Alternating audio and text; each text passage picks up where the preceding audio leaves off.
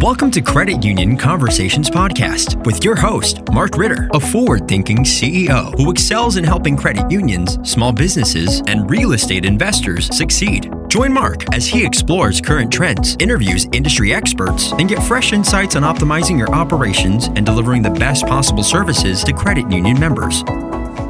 Hello, this is Mark Ritter, your host of Credit Union Conversations. Thank you for joining us, and please make sure to subscribe on your favorite audio platform. We drop episodes every 2 weeks, and I really enjoy when I'm out and about in the credit union community, hearing people come up to me and say, hey, I listened to your show and I liked it, and they have questions about an episode, and I say to myself, wow, people actually listen. So I'm really happy about that.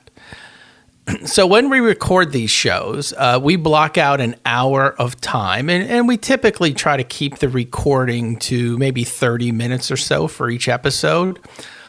Today I'm worried because myself and my guest could probably talk for the next 3 or 4 hours and not even scratch the surface, and could keep going for a long, long time. Because today we are talking about small business lending and what's out there to help small businesses.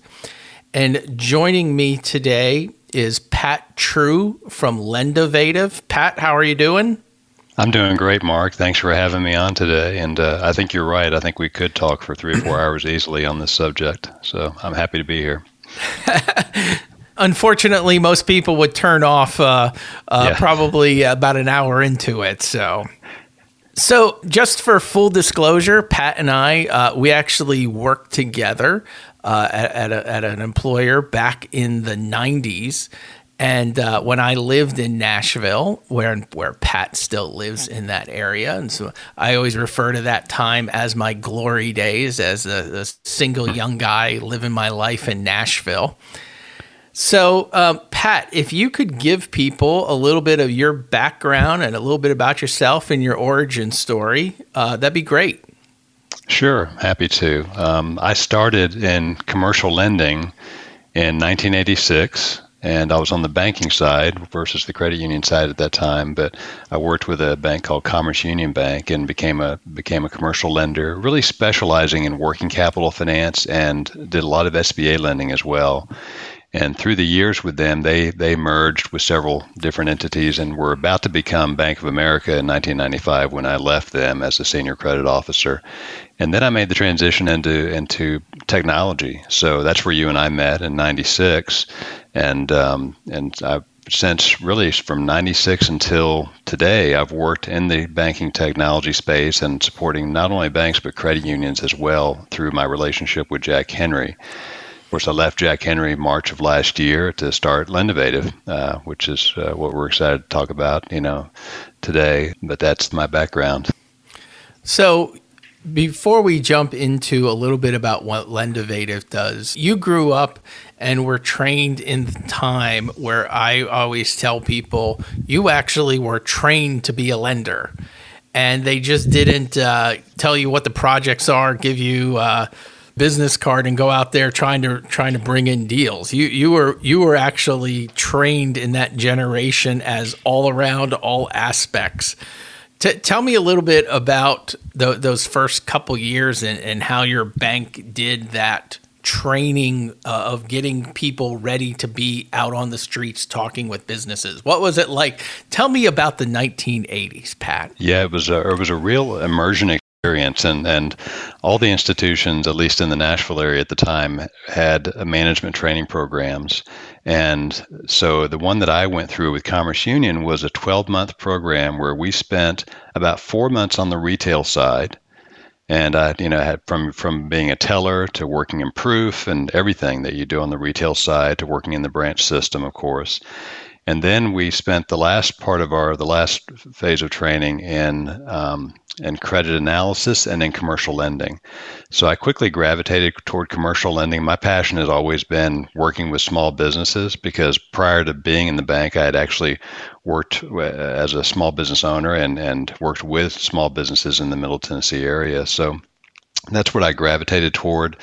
and kind of specialized at the time in commercial credit analysis, doing write-ups of these large middle market deals. But then as I got into the branch system, toward the end of my training, I really enjoyed just going out and calling on businesses, small businesses, to see how did they make money? What did they do? What was their passion and what drove them to be in that business? And how did things work in that business? And of course, that's something that every lender should know about their business clients as they get involved with them and build these relationships. I wish more institutions, banks and credit unions, had the patience to do that immersive training and the all-around training, as opposed to, hey, you're going to be a credit analyst, learn how to spread numbers and crunch that. And the silo of, and it's almost like football these days. Everybody has a specialization, and you train your specialization, but people don't get trained all around. And I just wish people had the patience and time to make all around bankers, as I'll say, as opposed to specialists that we tend to see today. Exactly. And at the time, I didn't fully appreciate it. But a couple of years later, as I got into more and more into commercial lending, I realized the value of that experience, even on the retail side, which I was never really going to work on the retail side. I was always designated toward the commercial side of the fence. But I think I'm still in the Guinness Book of World Records as the world's worst teller somewhere because of that experience. But it was a very valuable time.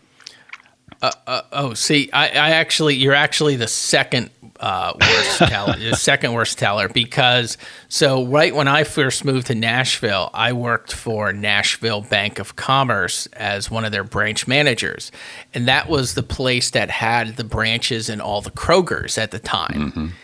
And they just said, "Hey, Mark, you're really good at numbers and you're really good at talking to people, but doing these transactions and the nuts and bolts details might not be your thing." So that's kind of how I got shifted more towards the business side of the fence because I was so bad at that. So, but they said you're really good at math and talking with people. So I guess that's the way to get ahead. So. Tell me a little bit about Lendovative and what your plans are with that. Well, we started Lendovative after I left Jack Henry, which was in March of last year. And there are three of us, myself, a gentleman named Paul McCullough, who specialized in insurance for financial institutions, and then a gentleman named Lane Scott, who serves as our Director of Client Experience. And it's a pretty diverse group, the three of us, with our background and experience. And but we all had a common passion to serve the small business market. And so Lendovative was created to really build and or acquire in the future niche lending technologies that would really foster communication between lenders and borrowers. That's our mission.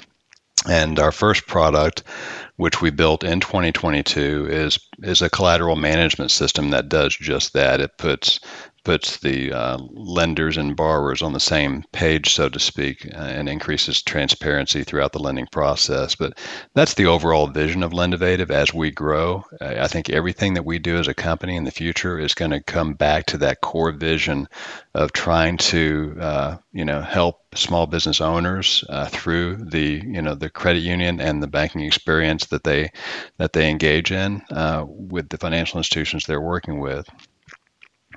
And I'm going to give people the spoiler in advance that Lendovative and MBFS, we're right at the 1 yard line, and we're going to be out there working with Lendovative in bringing small businesses to credit unions.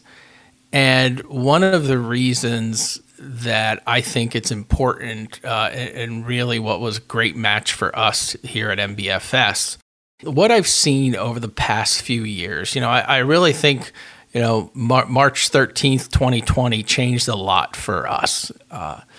And going forward, right after that, I saw credit unions and heck, even a lot of banks, they really pivoted and were funding massive amounts of real estate loans. If it was an investment loan and a real estate loan, they wanted it. And most of those relationships have $5 in a savings account and a $2 million loan, and they never touch it otherwise. And they never work with the institution otherwise unless they need a new loan. And what we have seen today is that strategy, it was nice in the short term and it's a bad long-term strategy because you can't have enough relationships. And, real estate loans can be a piece of your portfolio, but what really keeps America humming and what builds relationships, true relationships at your institution is the small business side. What did you see the last few years in the lending area? I agree, Mark. And if you look at the portfolios today in the credit union space, if you look at commercial loans, which is typically measured by the ratio of commercial and industrial loans to total loans, the credit unions average around 4%. And in the banking space, the average is around 10%. And as you indicated, the rest is really heavily concentrated in real estate, specifically commercial real estate, and then of course all the various consumer categories also. But what's amazing about that same time period is the size and the growth of new small business entities in the United States, and that's a number I was responsible for tracking when I was at Jack Henry, working with both Jack Henry and Scimitar, and what we saw at the beginning of it was the same period as March of 2020 on, we saw a spike in new business applications. So typically that's measured by EIN applications. And that number has sustained itself now for 3 years. And the end effect of that was that in 2019, there were about 31 million businesses in the United States that are classified as small businesses. So, 500 employees or less.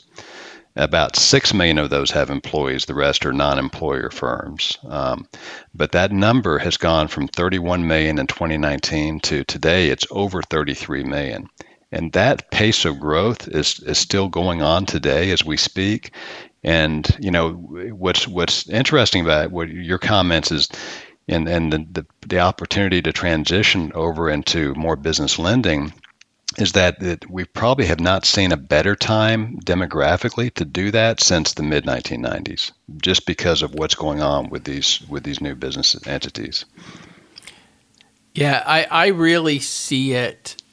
From a few different scenarios. I see it as over 125 million Americans belong to credit unions. That's a lot. A third of the population belongs to credit unions. So under that umbrella, by the very nature, we got a lot of small business owners just walking through the door who have their accounts with us, their checking accounts, their car loans, everything with us. And to me, there is no better opportunity than just to take your existing memberships and let's mine that. Heck, not even before not even before we get out on the street beating up new business. There's just a tremendous opportunity, internally, because we all want, and everybody wants, that unicorn relationship of the complete member, the complete relationships. They have deposits, they have investments, they have loans, they have all these different things with us. And as much as we've been successful in the commercial real estate lending, the real estate investment lending side, there's even more of an upside, I think, in that small business space to be that true, complete relationship. What do you think? I agree, and I think the interesting thing about a small business relationship or member businesses is that as they grow, not only their need for financing grows, but the deposits grow. To your point earlier on the lack of deposits with a typical real estate transaction, with small businesses, as they grow and their deposits grow, typically those are going to be housed with your institution. And so you grow the portfolio on both sides, the deposit side and the loan side, while meeting the business needs. And then as that business grows, you have the opportunity to gain new consumer relationships because that business starts to have employees. And so it even blossoms from that point. Now, let's talk a little bit about the financing of small businesses. And I've been in the credit union space now a little over 20 years.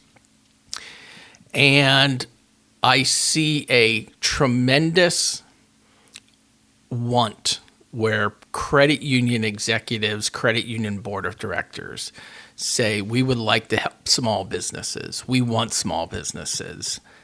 And then when they get those credits, sometimes they wince because they're not sure how to manage those relationships, how to keep up with those relationships, how to monitor those relationships.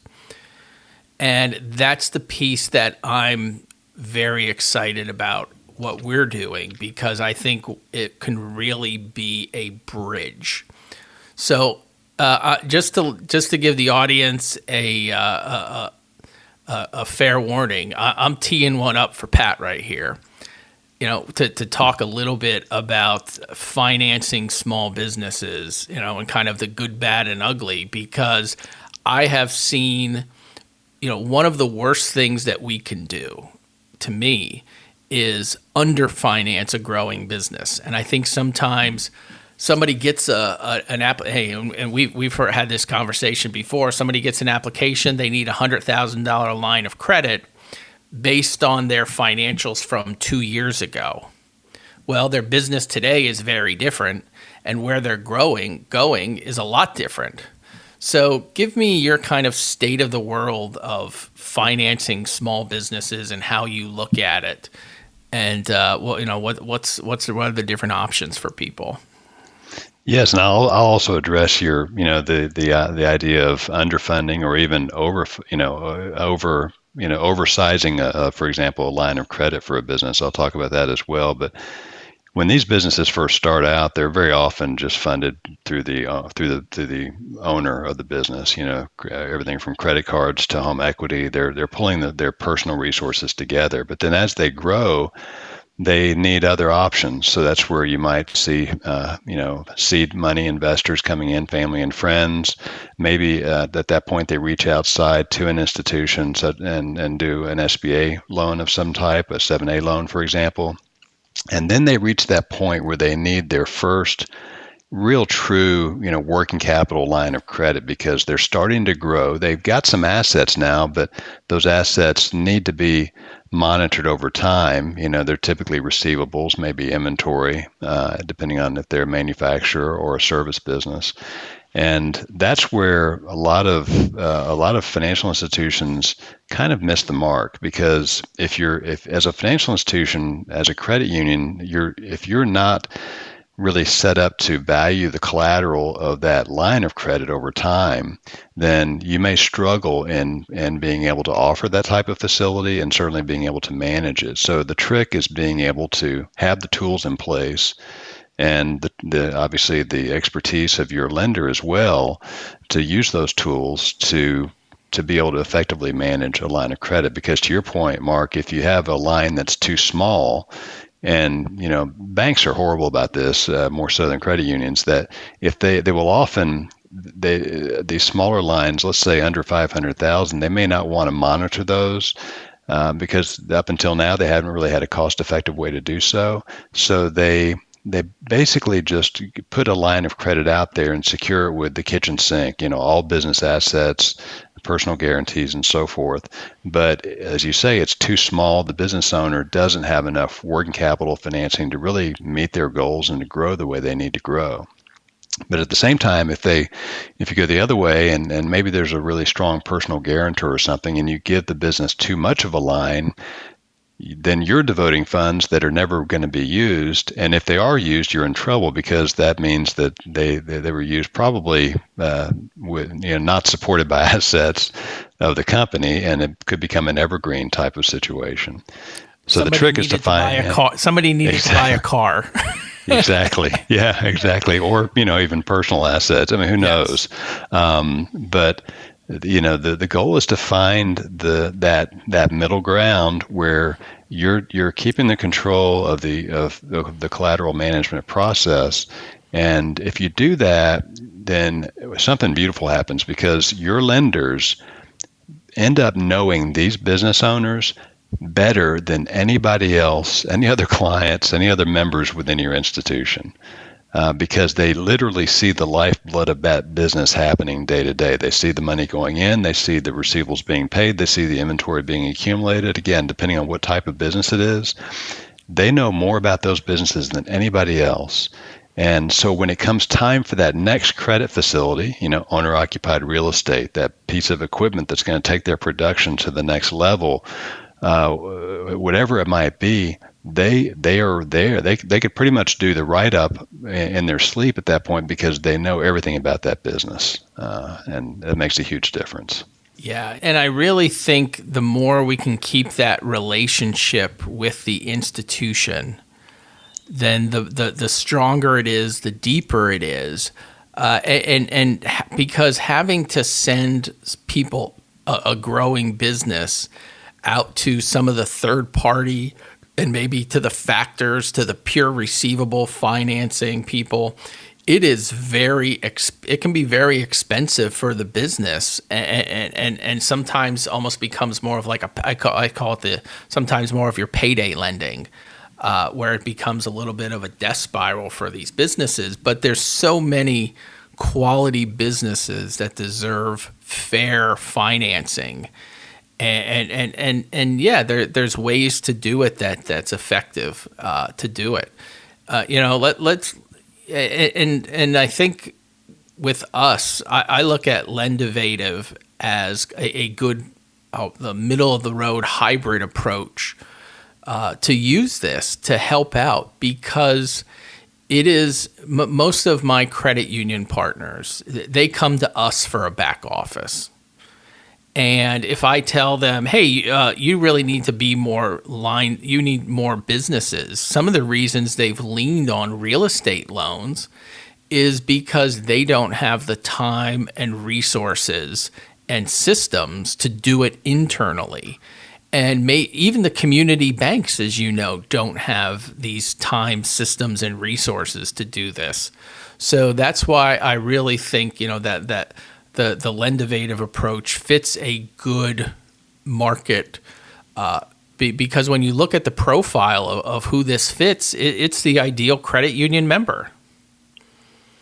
I agree. And, and again, in working with these businesses over time, the satisfaction rates are off the charts. One study that I look at every year is it's actually produced by the Federal Reserve, but it's a survey of small business credit. And year after year, consistently, credit unions and small banks win the day in terms of client satisfaction and customer service, as opposed to the fintech lenders that you were talking about, factoring companies and things like that. So businesses want to do business with credit unions, and they know they're going to get a high level of service when they do. Now it's just a matter of connecting them with the right technology to make that happen, and to provide that lender expertise that so many credit unions are looking for to get into this space. Well, we're really looking forward to connecting credit unions nationwide, and many will be new credit unions for us.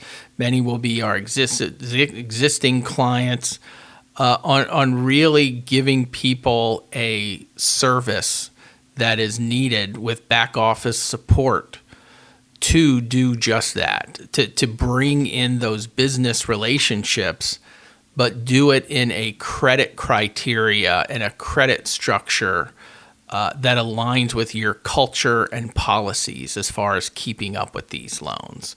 Like you said, the easiest thing in the world is to slap a UCC filing out there and just hope there for a minute, but you you really just are praying that what you end up with a result in a couple years when you review that line works for everybody still today, as opposed to nurturing that relationship and growing the relationship. So I'm really excited about where we're heading with Lendivative and what we're doing, and being able to offer something that is completely new and different to the credit union marketplace, because I know it doesn't exist with other people. So I'm really happy. Give me your thoughts on where we're going and conquering the world. We're excited as well. If you look at financial technology investment since 2008 or 9, since the Great Recession, most of it has been around payments and things like that, and there's been very little new technology on the lending side outside of a loan origination system network. There's been obviously a lot of loan origination systems that the credit unions and banks have both taken advantage of. But our goal with this was to dig deeper and get into the niches of day-to-day practices and processes, and that's why we're so excited to work with MBFS and to connect credit unions together through these technologies that will give them the expertise they need to provide this type of financing, because it is going to expand into other fields of financing. It's going to expand into more real estate lending for that business owner as an owner-occupied resident of that business. It's going to expand into more consumer business, more deposits, and everything else. And at the end of the day, that's my goal as an individual, is to help put those the financial institutions together with the small businesses, because everybody wins when that happens and when it's structured properly. Yeah, I mean, we have over 7,000 business loans in our servicing portfolio today. And I think just, helping out the people that we're sitting there staring at us in the face is a big step, in helping out the people that are members and have accounts today, but the credit unions haven't tapped into. But just the universe out there, to have a sales tool out there to be able to bring in an operating business and have those, because often one of the objections that I hear is, we don't have the systems for it. We don't have the people. If you have a checking account and we can put a properly managed line of credit with it, you got a winner. So you'll be competitive out there in the marketplace, and it'll be good for the business, good for the credit union, and good for us to help people bridge that gap and build it. So yeah, it's we're going to be rolling this out very shortly to people, and more details to follow. And we'll have some few educational sessions, but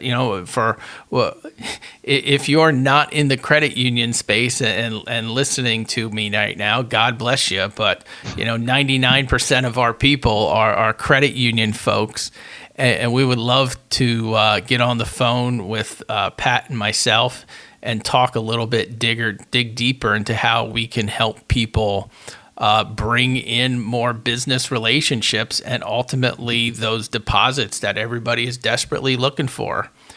Pat, I'll flip it to you for some parting words. No, I want to thank you for inviting me to the podcast today, and I'm really excited about moving forward with you and your team, and also about serving the credit union space. It's these solutions that we're building at Lendivative are going to not only help businesses, but they're also going to bring consistency to the process of lending, and I think there's going to be a large educational impact as well for those credit unions that are looking for guidance on how to do this type of lending. And at the end of the, I'm really an educator at heart, and so that piece of it is important to me as well. But again, thank you for including me in today's podcast. Thank you.